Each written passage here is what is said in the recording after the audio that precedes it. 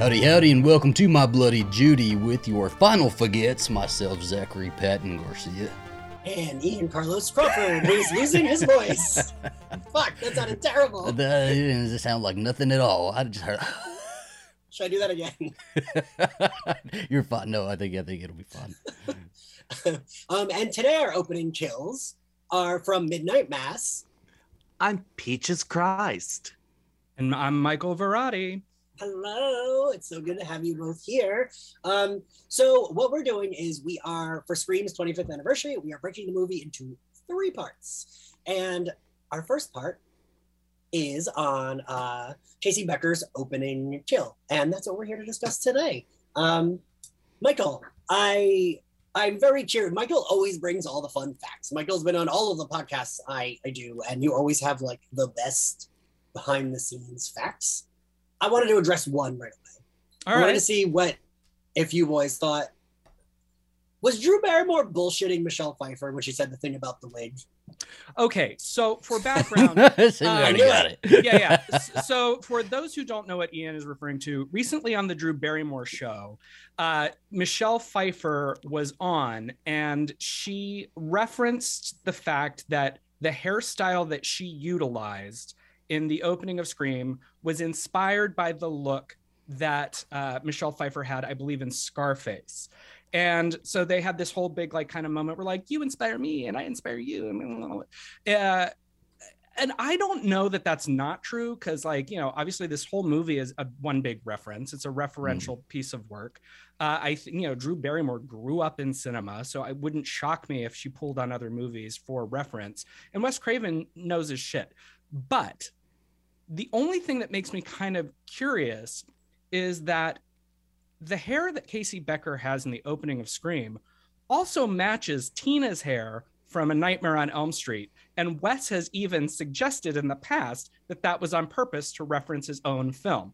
And it can't be both Amanda Wyss and Michelle Pfeiffer. Or can it? I don't know. It could be. Yeah, why not? I see Drew Barrymore like bringing a lot of her own sort of ideas into every role that she kind of does. So I could definitely see her having brought something from Hollywood, especially growing up in it, like you said. But also Wes Craven throws in Easter eggs in everything, right? Say it might be one of those situations where they both thought it came from wherever it came from, and maybe they never, you know, or it doesn't always kind of matter in a way, because it's sort of like, I choose to think that probably the stronger argument is that it's Amanda Wyss or Tina from A Nightmare on Elm Street, because that just makes so much sense. It's Wes Craven, you totally meta movie. He's completely, you know, commenting on iconic horror movies. It's actually in the dialogue from that scene. Like, why wouldn't her hairstyle, which is exactly Tina's hairstyle, that just makes total sense. Also, he's making a movie where, again, I would argue the best kill in the movie is the first one. And, you know, that's the same thing with the Amanda Wyss kill, right? Like that A Nightmare on Elm Street, her being dragged around the ceiling, you know, in that movie, is just unreal. It's unforgettable. It's one of the most iconic and brilliant things. And then he does it again with Drew Barrymore's character in Scream. So I think that's the stronger thing.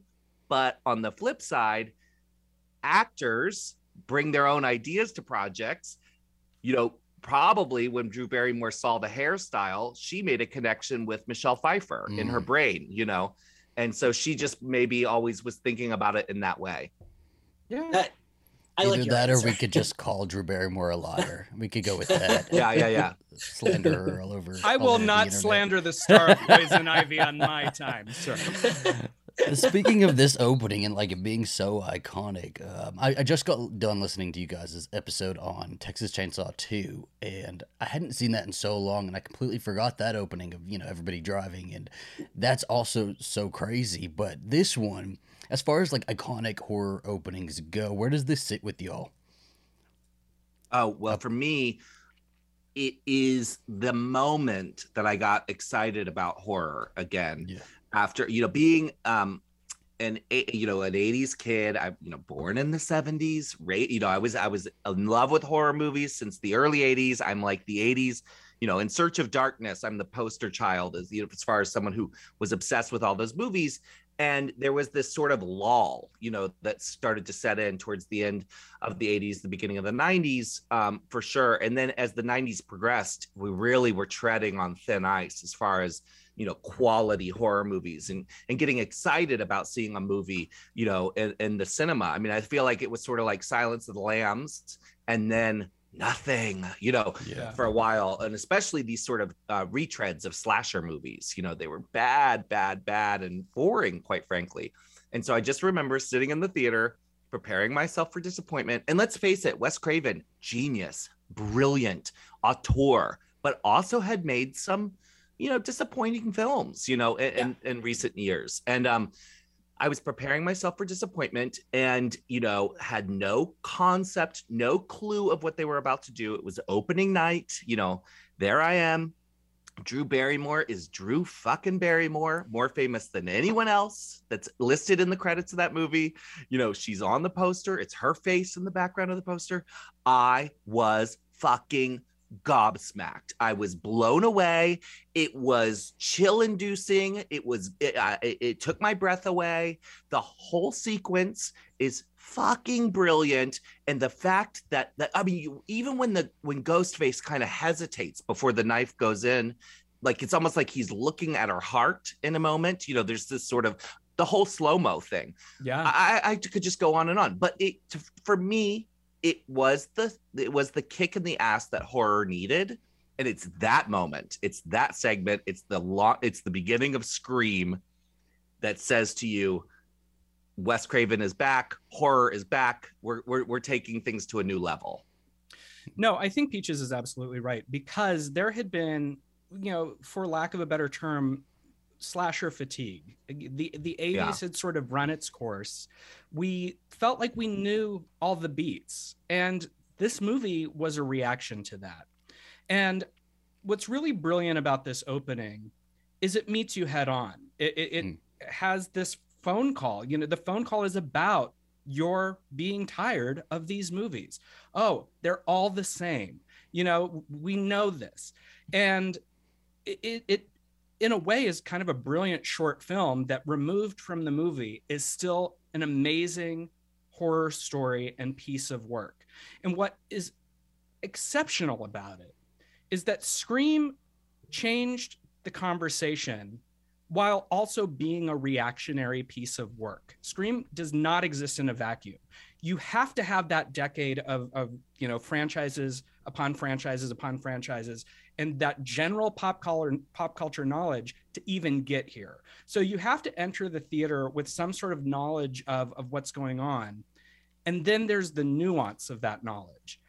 The idea that this is totally fresh. It's taking something that you know and flipping it on its head, while in of itself being a reference. The entire opening sequence of this movie is a reference to the opening sequence of When a Stranger Calls. That's the brilliance of this scene, is it's not even original, and that's what makes it original.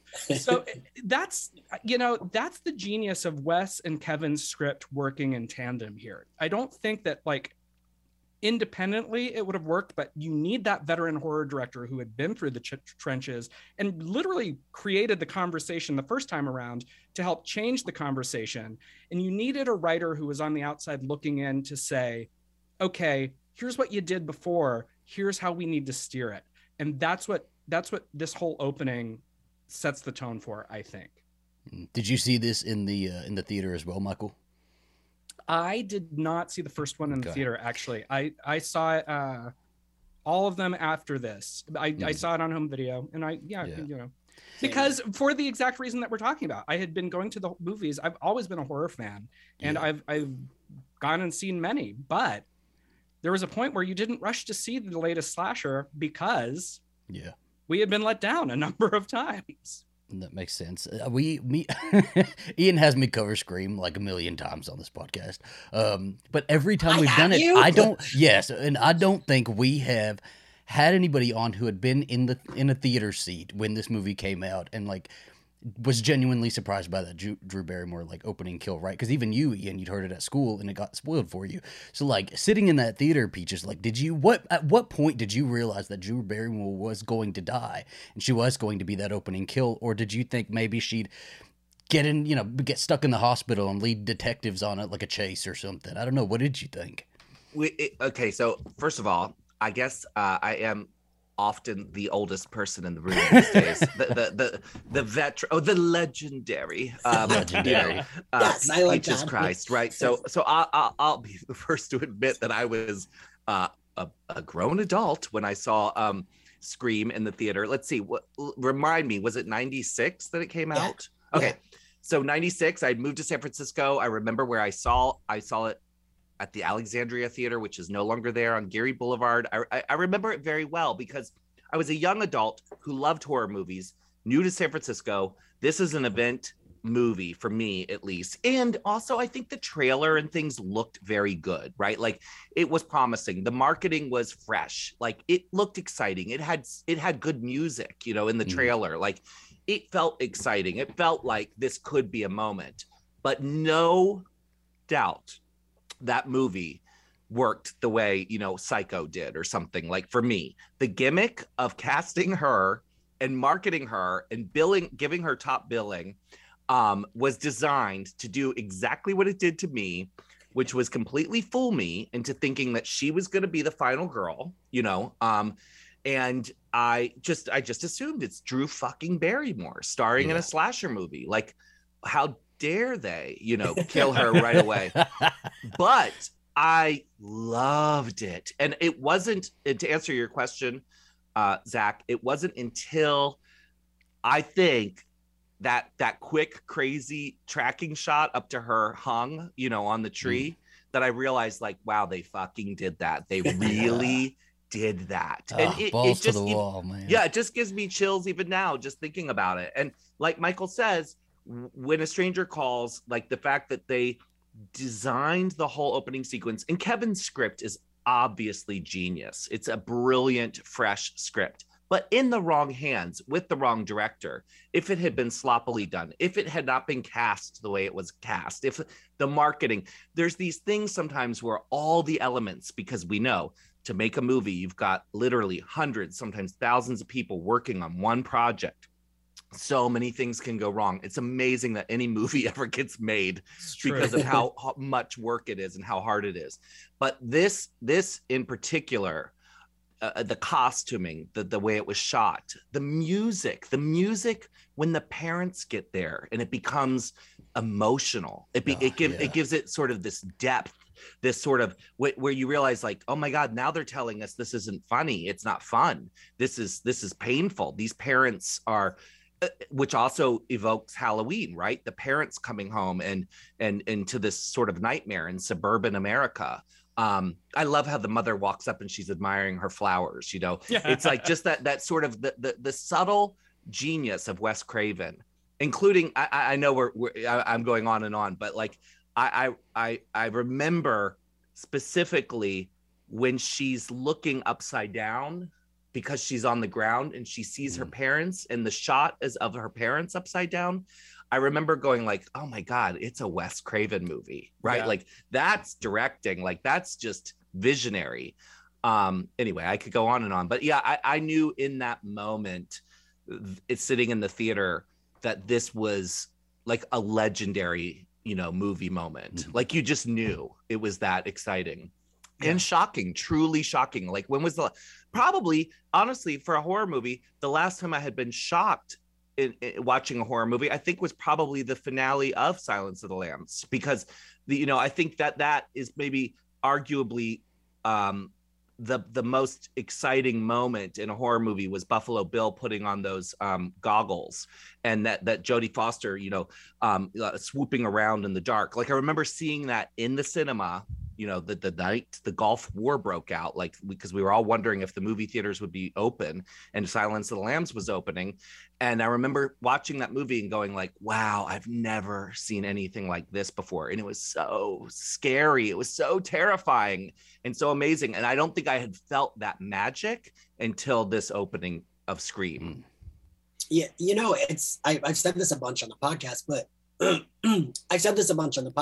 but I feel like Scream, for me, I was always like, I would watch horror movies as a kid, but like, I don't know that I would have said that like I love them, right? Like it was like, oh yeah, whatever me and my friends rented from Blockbuster. That was, yeah, we would look for like a fun horror movie. Scream was like definitely the first movie that like got me into horror because of like all of what you just said. Because also I was a kid, so I hadn't seen a lot of the like classic ones. Like I had never seen Halloween until like I think I was like 18. I like revisited it on like whatever channel was playing it. So I didn't even get all of the references. Like I feel like I think Zach, until we recorded, I didn't even realize that like him saying go to the Mackenzies is a reference to Laurie Strode telling the kids to go down the street. Like shit like that went over my head, but I still was able to like enjoy it. And I do think, Peaches, what you said, I say this about Buffy all the time when people try to say, oh, it was, Joss. And like, no, it's everyone. It's all the pieces.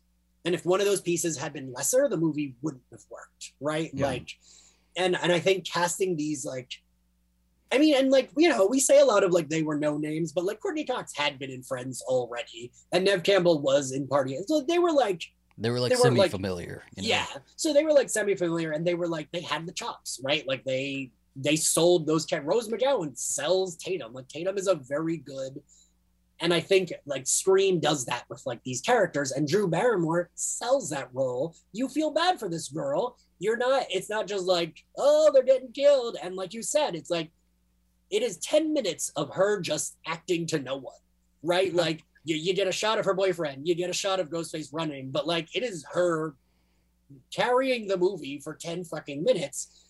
But then we get the turn, right? It's more, I mean, it's still like thrilling horror, but like the parents make it a more like, this is serious. Like this is traumatic this is like a family finding their child dead. Like that is, and I think that's what the movie does really well is like, it doesn't take itself too seriously. It's almost cartoony in how meta it is, but they like toe the line so well.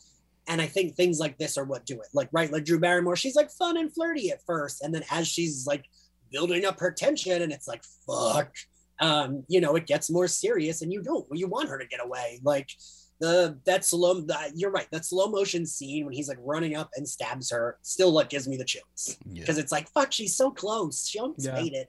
That's really interesting. So I'm watching it as someone who subscribed to Fangoria magazine, is all like, I got all the references, right? Because I was a seasoned horror nerd. I do find it interesting how many young people are obsessed with Scream, and I'm wondering, was it your sort of entrance to the world of horror? Like because you watched Scream, it excited you, you loved it because it's so meta, then you had to go out and kind of see the stuff that they're talking about, because there is this sort of sense of part of enjoying it is getting all the references and understanding why these things are tropes or whatever. So do you think it like introduced you to, horror in a way? 100% for me. That's amazing. 100%. Yeah. What about you, Zach? I don't know if I don't think it was one specific film that introduced me to horror. I kind of I couldn't do anything about, being born in '94, but I regret that because I don't remember the first time I watched it. I don't remember. Right? Yes. I don't remember the first time I watched Scream or Halloween or anything. They were just in my memory, in my earliest memories. So I think in my mind it was like those two movies. I know what you did last time. It was like this group of movies that really did it for me. But this was definitely the one that stuck out because when I was getting old enough to like consciously understand that I like the girl who makes it, right? Or this is why I like this killer. And then I would, save up money and like get, the box sets. Like it was always like these franchises and the Scream franchise was a big part in that. Don't worry, Peaches. That happens like every other episode. I cringe saying my own age because Ian like slaps me over the head with it, right? Oh, I was actually... I was actually just trying to be funny about the idea that like you can't help when you're born, but we're just still shaming you for it, Right. It's just like whatever. 1994? Wow, you're trash. Oh my gosh, we said it in the first time we covered it. I think we talked about it, and I was like, I think I was 2 when this came out. And you hear me go, please don't say. Yeah, it was a whole moment. But what really got me is like pretty early on, I figured out that like Kevin Williamson had the idea to do like a treatment for, a girl in the house alone, being harassed on the phone and then getting attacked from the Gainesville Ripper. right? And that fucking scared the shit out of me because true crime has always like been so terrifying to me, and anything that kind of relates to true crime and I knew about it scared me like tenfold, right? So like when a stranger calls, like that was based on like a true crime thing, and that like, you know, even scared me more than, you know, just the things that are just come out of, you know, somebody's head, right? Well, I think that's something that's important to point out about what you're talking about, this relatability, the real world tether, that when you're seeing Scream for the first time, especially when it comes out in 1996, or like when you're looking at it through this lens of it's connected to this idea of a true crime case. When the movie came out, the costume that Ghostface is wearing was actually just a popular generic. Literally, they say it in the movie, it's a 5 and dime costume. And it was. This was not made for the movie. And I think that was a very important thing and choice that they made stylistically, because it gave it an Everytown feel. I owned that mask. You know, I wore it one Halloween probably 4 years before this movie because I just thought it was cool. And then when the movie came out, I'm like, oh, I have that. And I remember being a child of the 80s where every killer had a definitive look, like Pinhead looked like, you know, this amazing creature from, you know, beyond, and Freddy had the sweater and Jason had the mask. I remember initially thinking, if I can buy that, what makes him special? But then that was the fucking point, wasn't it? Yeah. It could be anybody. And that was really, really smart. Now, of course, when you see the Ghostface costume, it's branded to high heaven. But it used to be for $3.99 at your local Rite Aid, you could buy that mask. That actually reminds me of another moment from this opening that's so brilliant, because it is full of great stuff. That thing of, which is very De Palma, it's very Hitchcock, of showing her seeing the killer. And so then we have this moment where right at the beginning, it's like you say, it's basically a short film. It has a beginning, a middle, and end. It's completely contained. It's this sort of like wild short that opens you up to this whole new world. And the way it connects to Scream is so great because the movie starts and it's kind of like, okay, now we're starting this other movie, but you know that this killer is brutal and serious, and there are no rules. You know, the star can die, the final girl can die. And so the whole thing of her seeing the killer at the end of, you know, that sequence is also just so great because it's such a trope. You know, it's like, and now the killer is revealed to you, but then they kill her anyway, right? It's just brilliant. The whole thing is brilliant. And I think Kevin's script is an interesting thing to look at as well, because in relationship to Wes Craven, you've got a director who was truly visionary. And if you look at the movies he made and what he contributed to the genre, if you look at Nightmare on Elm Street, he did the first one, genius, brilliant. No one had seen anything like it. That mix of fantasy with horror was so smart and obviously inspired. And he comes back and does part 3, which then re-injects enthusiasm into all of the franchises, because Dream Warriors was so cool. It was so exciting. It was so fun. It mixed comedy with horror, and, you know, and it treated teenagers with respect, and it gave them power. It was, you know, and it upped the fantasy, right? So that's Wes Craven again coming back.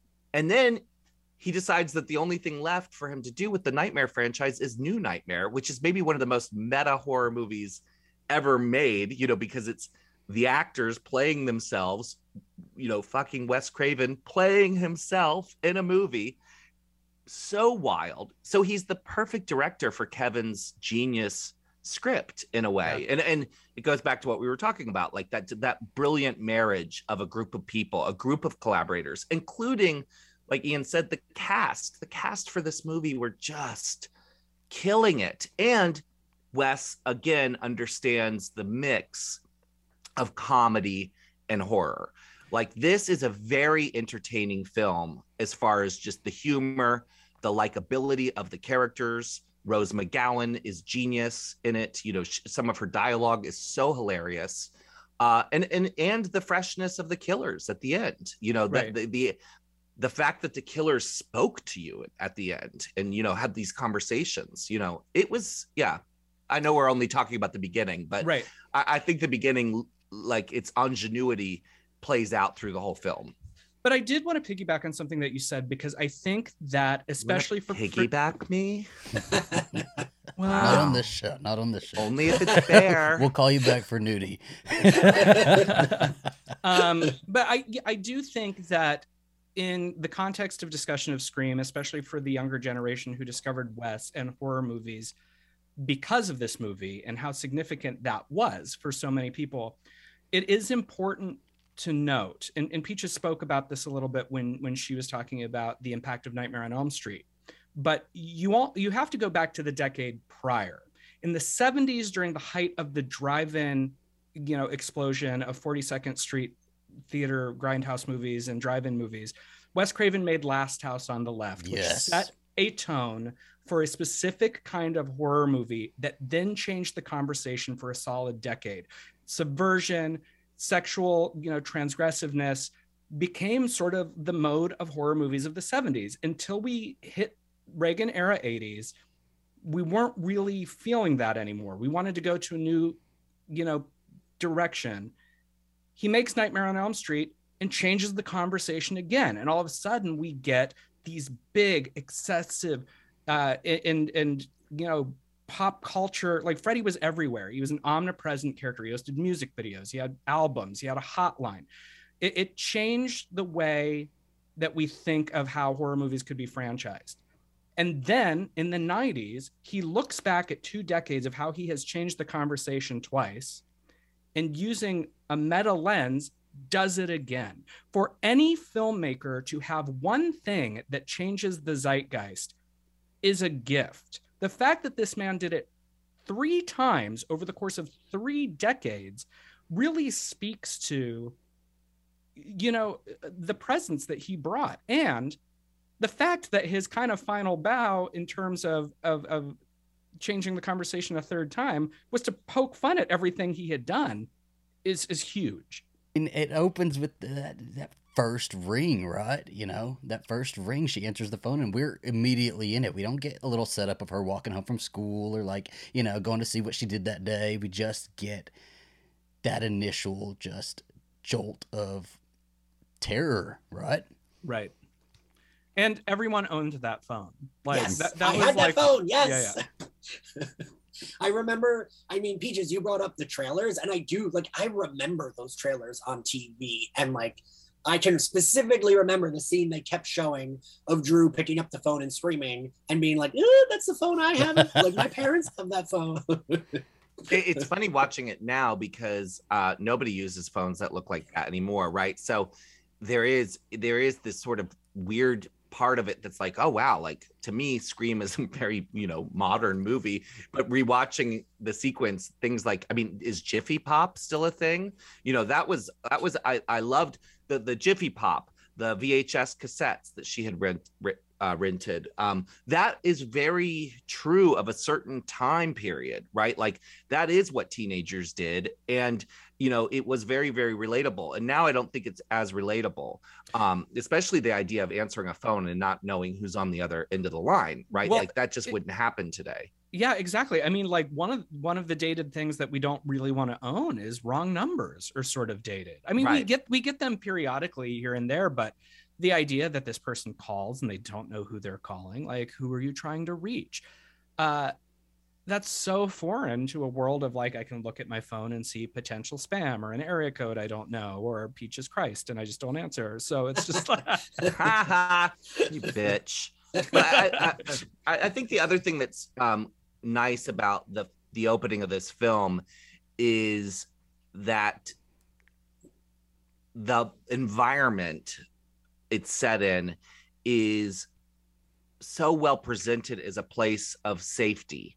And the fact that she's in that home and the door, we know that the doors probably haven't been locked, right? And so as she starts to get more and more afraid, I mean, the number of doors she actually has to lock is quite substantial, when you kind of think about it. And that also is such a brilliant filmic device of vulnerability and realizing, I mean, especially when Ghostface actually breaks through the glass, there's these levels at which they tell you we're going there. This is a spooky crank call. Now it's ratcheted up from a spooky crank call to a home invasion, right? Now it's ratcheted up to a, you know, a chase sequence. Like, it really is a brilliant piece of film as far as escalating tension goes. And I will say this, I'm guessing, based on the way it's shot, that whole, and maybe someone knows more than I do, because I don't know much about the behind the scenes on this movie. If we were talking about A Nightmare on Elm Street, I could tell you a lot, but on Scream, I just don't know very much. But my guess is that there was actually a more visceral kill shot as far as the boyfriend goes, because you see so little of what happened, right? Like, what is your take on what happened? Like, how did he get killed exactly? We get gutted like a fish, right? I know, but like he does, but like you don't really see it. Right. You kind of like see it peripherally later, which I think is really genius, right? Like, you kind of like, when she's somewhere else, you see the body in the background with all this just like deli meat sticking out of his stomach. But do you think they shot something where she saw something being pushed through his stomach? I think they did, right? I would think sure so, and it had to get cut because it was like, I think the MPAA like really went for that shot. Yeah, because to me, as a filmmaker, you know, I'm looking at it going like, oh, I can see that they've designed something very specific around his stomach, but it doesn't necessarily make sense. Like the way that sequence goes, I feel like there's something missing. I think there's a shot that we are missing of something pushing through his stomach with his guts pouring out, you know, and that the MPAA probably cut that. Or maybe I'm remembering some sort of trivia that I've repressed or something, because I feel like there's something missing from that sequence. And yet that sequence still feels so violent to me. Yeah. Even though it's the Texas Chainsaw of it all. Like, yeah. I think we're led to believe we see more than we do because her reaction is so strong, right? I think that, like, well, also he tells us, I mean, it's just like he tells her what he's going to do. And then next thing you know, like in sort of the background, you see this bloody mess of a man in a varsity jacket. I don't know. I think that I, for years, did the opposite of what you're saying and like inserted a scene that doesn't exist in my mind. Well, I may have done that as well, but I'm more speaking to the fact that I've just rewatched this scene because I'm coming on this podcast, right? So I'm like looking at it maybe with a different, more analytical sort of sense of things going, that seems like a horror movie, the way I know horror movies, that we would have seen that kill or seen more of it. Now, I'm not saying it doesn't work. It definitely works. It's just because of the way his stomach is set. My sense is that maybe we're missing something. I could be wrong, but I will say that it maybe works even better because when that knife hits her heart, it is so shocking, and it's followed by that slow-mo sequence. It's so shocking. And then when he gets that second, stab in, to her throat as she's laying down. I mean, it is brutal in a way. And you're right, you don't really see a whole lot. And I think one of the other things about the sequence that makes it completely gut-wrenching, pun intended, is when she's trying to say mom, she sounds like Ian on a podcast. Yeah. She can't even talk. She can't get the word out. Like, oh my God, it's amazing. Yes, I agree with all that, and also I do sound like her. I think the moment that I think of as like the biggest like thrill or crazy is like when she's like, why? And he's like, I want to know who I'm looking at. Like, I think that is like that's scarier than anything else in that scene. I have to say, yes, it's the most brutal, the most scary, everything, right? Because, like you were saying, they really set up this environment as a safe place, right? We see the inside of her house, and it's bright. It looks really nice. It's pretty. Outside, we kind of get, it's dark, secluded. They've got fog going, but so there's that contrast between the outside and the inside. The phone call, the person on the other end of that phone is on the outside, right? That's not anything that's in her world. And the moment that he says that, he's in her world. He's in her house, basically, right? and it's fucking like chills every single time. When they put it back in theaters for like, back in October, all of the hairs on my arms stood up. What I think is really great too about what you're saying is they do give us time to see her house, to see her environment, not just, her in it, but she walks around. They establish the layout. We see this very typical American home, or what would be led by TV and film to believe is a typical American home. And it sells the idea of safety. Peaches brought up the fact that the doors probably aren't locked, and they weren't, because we see her rushing to lock it.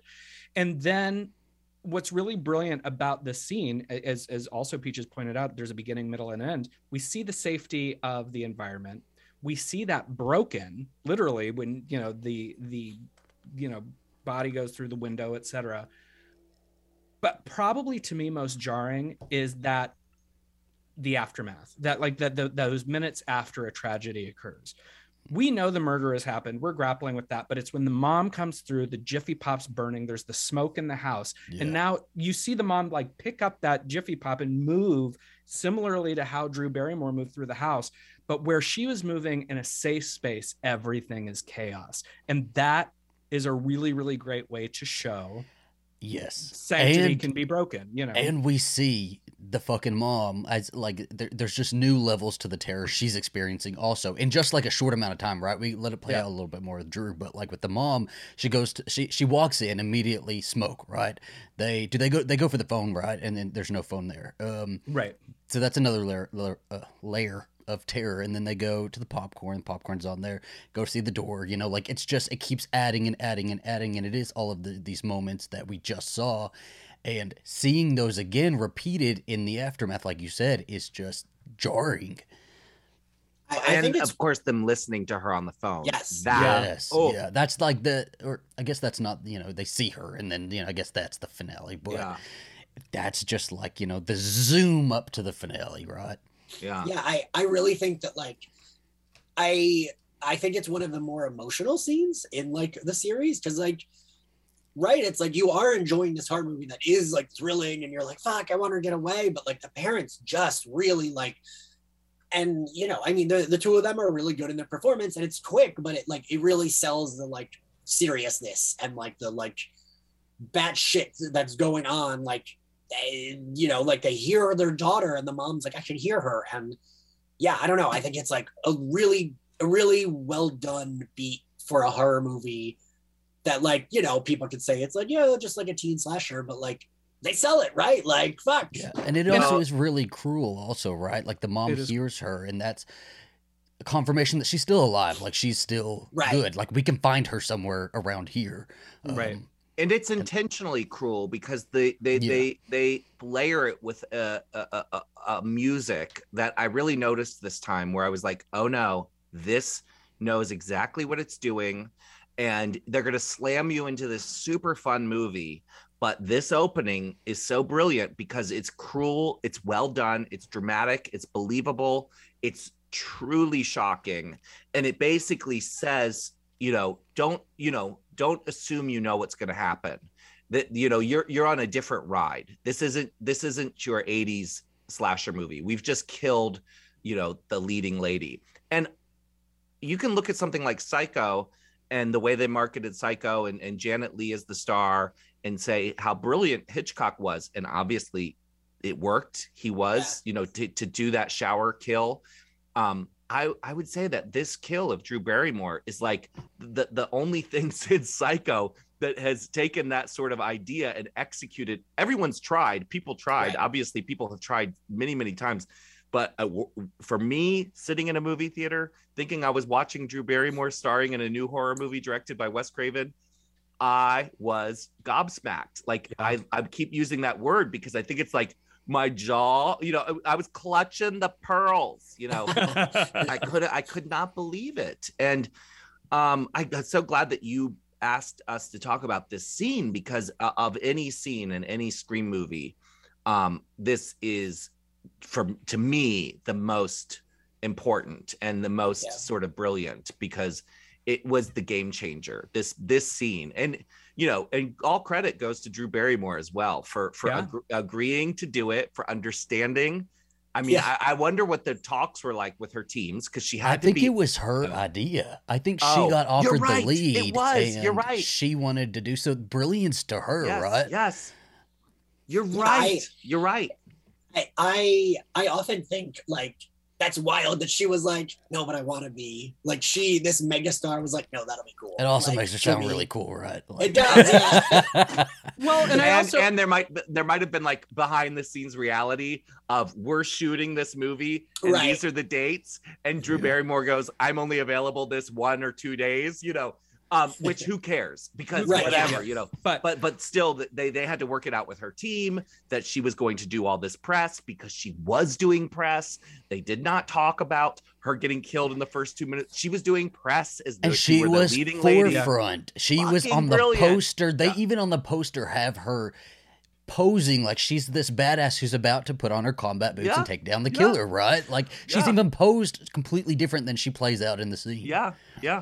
Well, this is also where it is evident that the mainstream film industry does treat and handle and look at horror movies different, because I can't remember whether it was Ian or Zach who said this, but Drew Barrymore carries these 10 minutes entirely by herself. Yes. And when you consider the magnitude of that and what is required of a performance and of an actor to do that and make it interesting, that is considerable work. And I think that even though, yes, Drew Barrymore is a superstar and Drew Barrymore has been acting since she was a child and is in all of these iconic things, when we kind of look at the pantheon of actresses who like really like put their chops forward, unfortunately, I don't think that like, the ivory tower of cinema brings her name up often, but hey, how dare you? No, I would agree with you, Michael, until Grey Gardens, because absolutely. I could talk we could change this podcast to Grey Gardens. But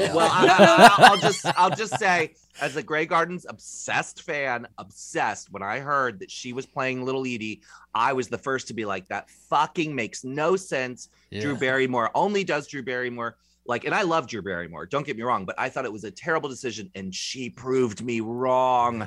Yeah. She is an actor. She is, but Peaches, you and I are on the same page here, because really, when you think about what it takes to execute this perforence, if she was just doing Drew Barrymore, you're right. It wouldn't have worked. You're right. Like, she had to sell. She picks up the phone and it's just like playful, almost, seductive, giving us she's a little playing poison. Drew Barrymore. She's playing Drew Barrymore smartly. She's doing it in a way, a manipulative way. You're right. And then when she spirals into fear, it's exceptional. And she does it alone, because her boyfriend's outside and it's a man on the phone. She's alone in that room and she sells it. This is grade A theater. I mean, honestly, it's the short film of short films. All right. I mean, acting. You're right. Like, it is her alone, and she likely wasn't there on set with anybody else. I can't imagine they made her wait while they did the boyfriend shot, right? So she didn't have anybody else on set really with her. She wasn't there with anybody, and she has to go through this whole scene doing different levels of terror. So it's almost like a 10 scale, and they're telling her, okay, for this moment, do like a 2. For this moment, you're at a 10, right? And that's why, like, me and Ian talk all the time that actors in horror are never appreciated the way they should be, because they really have to go through this whole like fucking field of emotion that, you look at a normal, like, I don't know, drama film and like, is everybody being sad or something like that. But like, horror really does give you that full scope of every sort of emotion. And God, in a fucking 10 to 15 minute scene, she did all of this, right? Yeah, and you're completely right that, and it was funny, I'm thinking about, once again, Silence of the Lambs being an exception where Jodie Foster, did get that sort of recognition, but the twist was they didn't want to call it a horror movie. Mm. So, you know what I mean? Like, so it's like, well, fuck you. It's like somehow horror has that sort of a dirty sort of sense to it. It's like one level above pornography or something, because of, whatever, violence or, this or that. But you're right that if you look at the great performances in these horror movies, many of those performances, should have been Academy Award-winning performances when you put them next to whoever won the like. Look at Shelley Duvall in The Shining. Yes. Or, these people where Right. it's like, give me a break. That performance blows anything. And her these performance people got did. shit on forever it's- until like just the last 20 years maybe. Yeah, and Wait, she wasn't it first? well Yeah. she if you think about it, with him being Jack Nicholson for the entire movie, I mean, that's one of the critiques of the film that I actually buy, right? Like he's fucking crazy looking from the get-go. And what we're supposed to do is go on a journey with a very sane, average father who becomes crazy, over the course of this, period of isolation.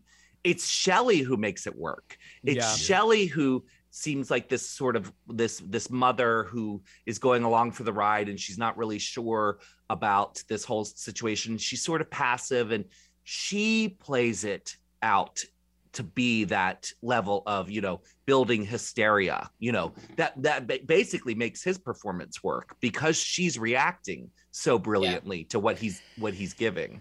They always give the women the hysterical moments, right? And then those are the ones who really lead performances. I mean, it goes so based off stereotypes that women are hysterical, right? But like then they pull it out of the bag and they end up being like, that's why we love women in horror so much more than we love men in horror.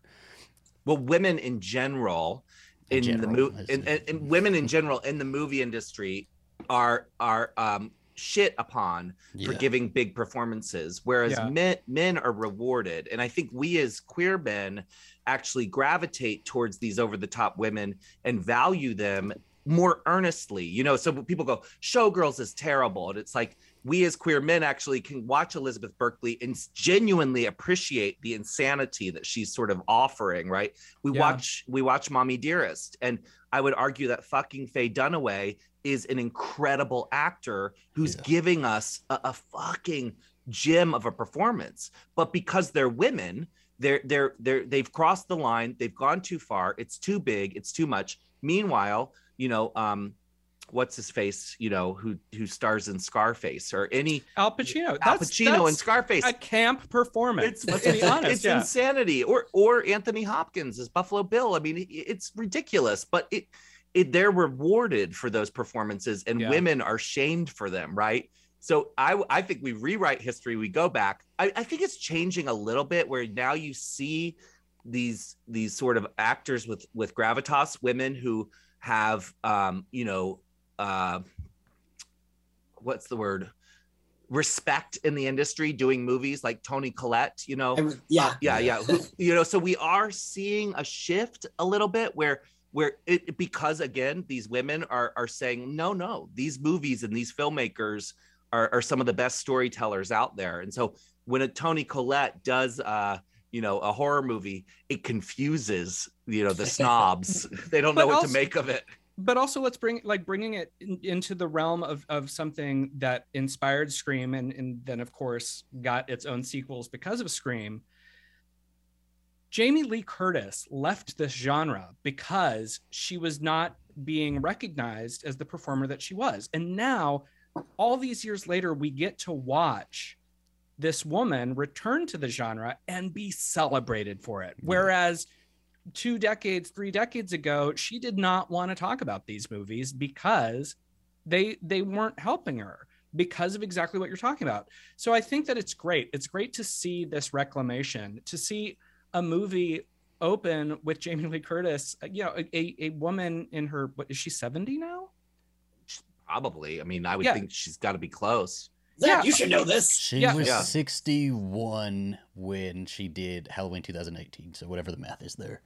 Okay. Well, so she's in her mid 60s, but to open a major film and people are excited to have her return, like, it's about damn time, honestly. I mean, and honestly, the same thing with Scream 5. I mean, Scream, but it's a fifth Scream, right? Yeah. Like, Neve Campbell and Courtney Cox, and Zach and I have talked about this at length on the podcast. I love the idea of someone in their 50s, like a woman in her 50s or 60s, getting to be the hero.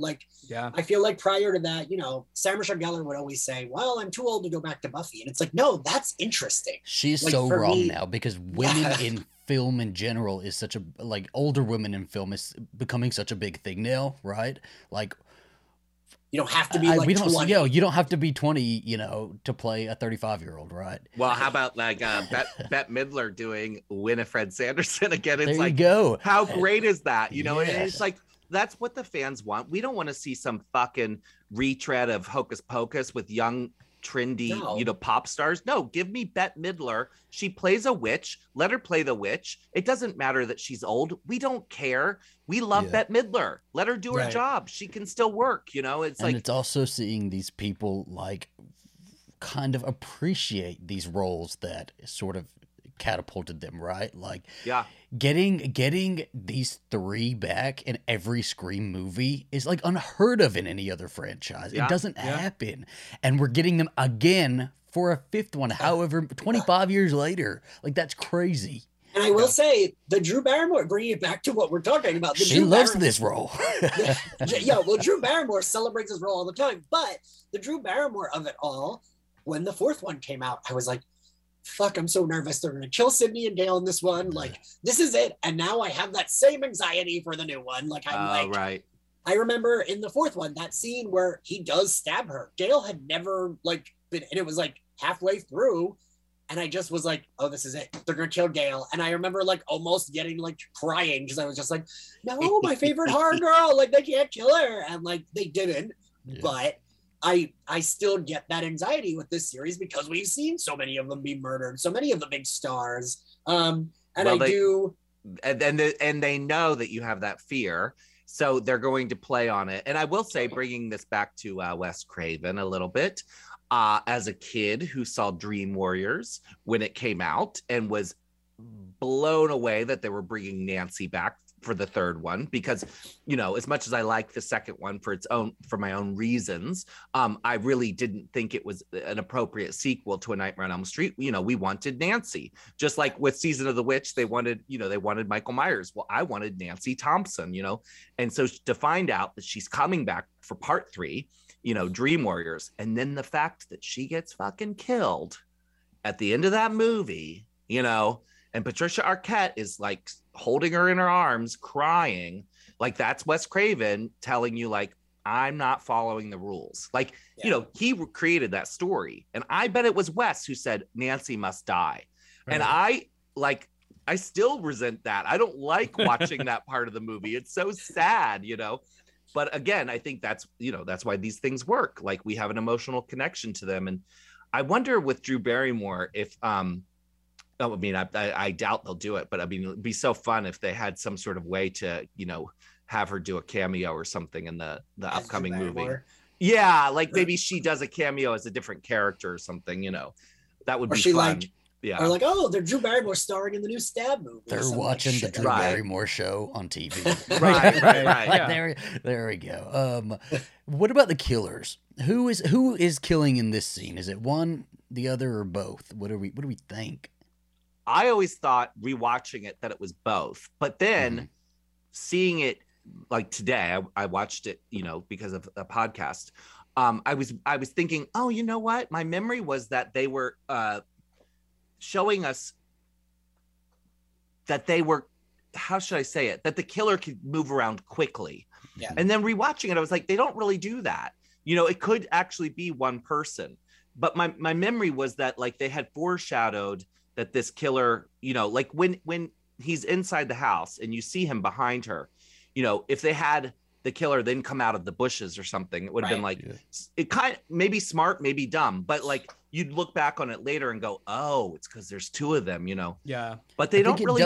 I do think they do that, because when they are fucking with her and like asking her which door they're at, I think they're Yeah. at both doors. I don't think it mattered which Oh. door she picked.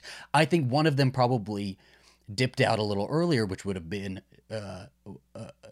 fuck, now I'm Billy. forgetting his name. Billy. Billy, yes, Billy. because he Billy. needed an alibi, so he got out Well, of there, right? I always thought that Stu killed her because Mhm. ultimately in the construction of this movie, all of Billy's kills are personal. Like it all ties back to Sydney, whereas Casey doesn't, and we know that Casey is Stu's ex, Yeah. and so it makes sense that he would be the person that killed her. This upcoming film, like Yeah. with so much anticipation, Mhm. what do you think the chances are that we're going to be disappointed? Mm. Am I being a Debbie Downer? I guess No.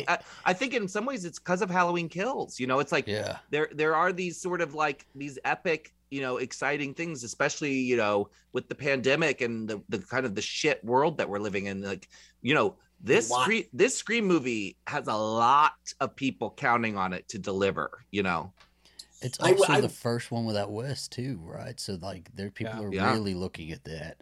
I will say, Peaches, you are right though. Like I even like Halloween isn't my favorite franchise, but I was really excited for Halloween Kills. I liked 2018. I had issues with it, but overall I liked it. Yeah. And so I just kind of thought, well, this will at least be that good. But maybe it'll be better because we're bringing back these characters. But it was like a zillion times worse. So I will say, after I saw that movie, I was like, oh no, but what about Scream? Like, I don't want Scream to do that to me. Yeah. I do love Ready or Not, though. I do have confidence in those guys because I do like that movie. Maybe I didn't love it as much as some other people did, but I definitely loved it and think I could see where the tone translates well to a Scream movie. Yeah, they're cool filmmakers. I really am looking forward to see what they do. Do you think that comedy from the first four is going to translate over? Because this trailer seems so serious too. I think the trailer is a misdirect, and it absolutely should be. What do you think is misdirecting about it? I'm super curious. Me and Ian talk about this all the time. What do you think they're not showing us? Well, I think that the reality is this is a meta franchise, which in of itself became exactly what it was satirizing, right? Which is tricky. And I think that at this point, if it doesn't enter a new generation and a fifth sequel, knowing that it's supposed to be knowing, like we now live in an era where everyone complains that trailers give everything away. Right. So the reality is I feel like these trailers were cut to be intentionally deceptive. Also knowing these filmmakers and how they work, I feel like what we think we saw is not what we saw, and that at least is interesting. Or I could be totally fucking wrong, but I think that what I am excited by was the trailers felt very expected, and in that feels like, okay, they're messing with us, because I agree. I think they have to come up with something clever, and that's part of the challenge of doing this film. So I think we'll know pretty quickly, when the movie starts, we're going to know what direction it's headed in. I think they have about 10 or 15 minutes to wow us. And if they don't, that'll be the first disappointment, right? Because to really honor a sort of a reboot of Scream, it would be a missed opportunity. Now, they have their work cut out for them, right? Because the sequels had that same challenge. And then we have similar franchises that, because of Scream, things like Final Destination had that same challenge, right? So, wow, what are they going to do? I don't know. But I do think that the opening is something we're all going to, right? Well, like, we're all going to be a bit disappointed if there isn't something there, or maybe it'll be a slow burn, and by the end of the movie we'll go, hey, it didn't need that crazy opening. That's true. I hadn't even thought about that, but I could see that. I do keep thinking how 4, which I do love, like 4 is my second favorite in the series. I hate that opening. I think that opening is like so stupid. And I remember thinking when I saw it in theaters, like, oh, am I not gonna like this movie? But then I loved it. Right. Yeah. Okay. Fair enough. Does anybody have any, following ending thoughts maybe of this whole opening? It's iconic. Zach, you just said whole opening. Whole opening, yes. We'll keep it in there. That was intentional. Yeah. Okay. Just wanted to be clear that you said that. Peaches, you are a fucking delight, by the way. Oh, thank you. I love having someone. See, Michael, I'm a delight. Well, listen, I love anyone who can like get Zach to be like, like, okay, calm down, Ian. She jumped on the word "hole." It's not like she wrote the fucking Magna Carta. Okay. Yeah. No, the opening is iconic. Show-stopping. Blah blah blah. Insert Lady Gaga meme. Go for it. It is like it changed the game. It really did. I don't know how much more like it can be stated in the way that this jumpstarted a whole new era of horror, and it began with this scene. It is still being referenced in pop culture. You know, I just saw something recently. I forget what it was, but it was like I don't know, maybe it was more than a Halloween costume. It was some sort of media. I apologize for not remembering, but it was clearly a man dressed up in Drew Barrymore scream drag. And you know, that to me says iconic, you know, when this many years later people are still dressing up as your character who was on screen for less than 15 minutes, you know. Right. Yeah. That's amazing. Okay, well, so here's our closing then, I guess. Pick somebody that you would put in the opening of the new one. To be killed? To be killed, maybe they make it whoever opens the movie for us. And what are they doing? Well, I guess, I mean, I would respect them killing Sydney because it would be in the spirit of the original, you know. But I also agree with whoever shouted out that that's also expected. So maybe you're right, Zach. Maybe they just can't do it because whatever celebrity or iconic person they put in isn't going to be as interesting as Drew Barrymore because we now expect it, right? So, I mean, there may be fun people that I would like to see be killed. I mean, it'd be great if like they, you know, killed Donald Trump or something in the first 10 minutes of the movie. They could, and it was actually a snuff film, you know. that would be fabulous. But you know, that's not going to happen. So I don't know. It's a tough one. I'm sure there were many writers' meetings around this very topic. Oh yeah. Yeah. It's also tricky because like now with the onus of like, who do I pick to put in the opening scene? It's like, well, I'm picking them just to kill them. And like, now I don't want to pick any actor I like because then the audience don't have to is kill like, them. So, well, I mean, what if it was just the cast of Friends? It's just the whole cast of Friends will do that, right? That'll Yeah. be Well, perfect. But then Courtney emerges victorious because she was on Cougar Town, which is one of the greatest television shows of all time. I think I said this in one of our recordings, Zach, or maybe, I don't know. Yeah. Zach and I have the same conversation a lot of times because we're always thinking about the same shit. But I think I said this before that like, I actually do think the only way I think they could change it and it not be expected is if it is the movie opens on Sydney or Dale and they don't die. But like, maybe Sydney's with her husband and her husband dies and like, but she gets stabbed but like doesn't die. Or like with Gail. No, that's not. That's Preachers done vetoed that. Ian, you're Done. just being a baby. You know, they I need to kill Nev Campbell. That would be shocking. And, Well, let's face it, you would be shocked. You're like you're trying to talk us into not killing Nev Campbell. Yes, you're right. I am. Well, hear me out. I think maybe one way to subvert that, we're all expecting a shocking death. Yeah. So what if the big reveal of the end is someone that we thought was dead isn't? Because there are characters that we have not seen physically die on screen. Kirby, for example. Yeah. Ooh, I have another twist. Oh yeah, go for it. Heclina. Sorry. I'm just putting myself in the writer's room. We decide that the beginning shock isn't as important because it's expected and you can't beat the first one, as Zach mentioned. And Ian mentioned, if we do the Sydney kill, that's actually kind of expected. So you make the end the shock and it's Sydney who is the killer.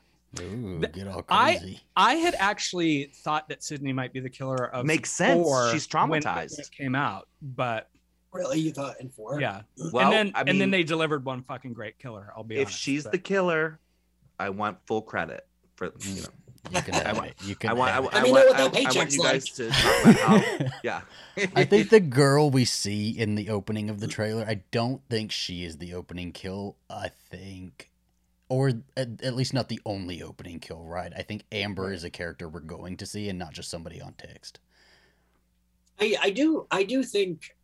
I mean, you mentioned Kirby. I loved Kirby. Like the thing Scream does is makes these characters that they kill where like you're like, no, like this is a good character. I want to see them stick around. I do think Kirby as the opening kill would work. Like I do think because she was a beloved character and only in the last one, but was still a fan favorite. Like fans talk about her all the time. Mm-hmm. I do think that could work. And I would still be upset because I did love her character and I think her scene was the best scene in that entire movie. Where she's like reading off all the things and she's like, no, I'm right, I saw those fucking movies, and then he's wrong, but he kills her. And I think if it's like we establish, just we don't even need to like show anything, just like that's Kirby. We know it's Kirby. Okay, she's alive because we didn't really see her die, and that is weird that we didn't see her die. Right. Like she's still rolling on the ground. Granted, in real life you would die from that, but Dewey has been stabbed plenty of times and come out. If you don't see them body bagged and everything, they're not dead, right? All right. Do you guys want to promote yourselves? Who you are, where you been, what you do? Tell us where to find you. Well, both Michael and I co-host the Midnight Mass podcast, which you can find anywhere you listen to podcasts. And I, Peaches Christ, am on social media, and I have a website, peacheschrist.com, and you can find me on Instagram and Twitter and Facebook and all that shit. What date is this coming out? Next week. Okay. Yeah, I am also on Twitter, just at my name, and Instagram at Michael Verratti. I will tell you that the week of this airing, Peaches and I we have dropped our Christmas episode, Christmas with the Cenobites, celebrating Hellraiser with 2 very special guests from the franchise itself. So when you're done talking to us, when you're done listening to us talk about Scream, head over and listen to us talk about Hellraiser. Love that. And Zach, where can they find My Bloody Judy on YouTube? YouTube.com/AZB bonus features. And what about you, Ian? Where can everybody find them on the podcast platforms? They can find it in Slayerfest 98's podcast feed on Apple Podcasts, Spotify, and anywhere else you get your podcasts. And we promote it all on social media at SlayerFestX98. Your voice came back, Ian. By the end, we got you back. It keeps going in and out. Well, thank you guys so much for watching. Thank you guys from the Midnight Mass podcast for being here. It's been awesome. And we'll see y'all later. Thank you. Bye. Bye.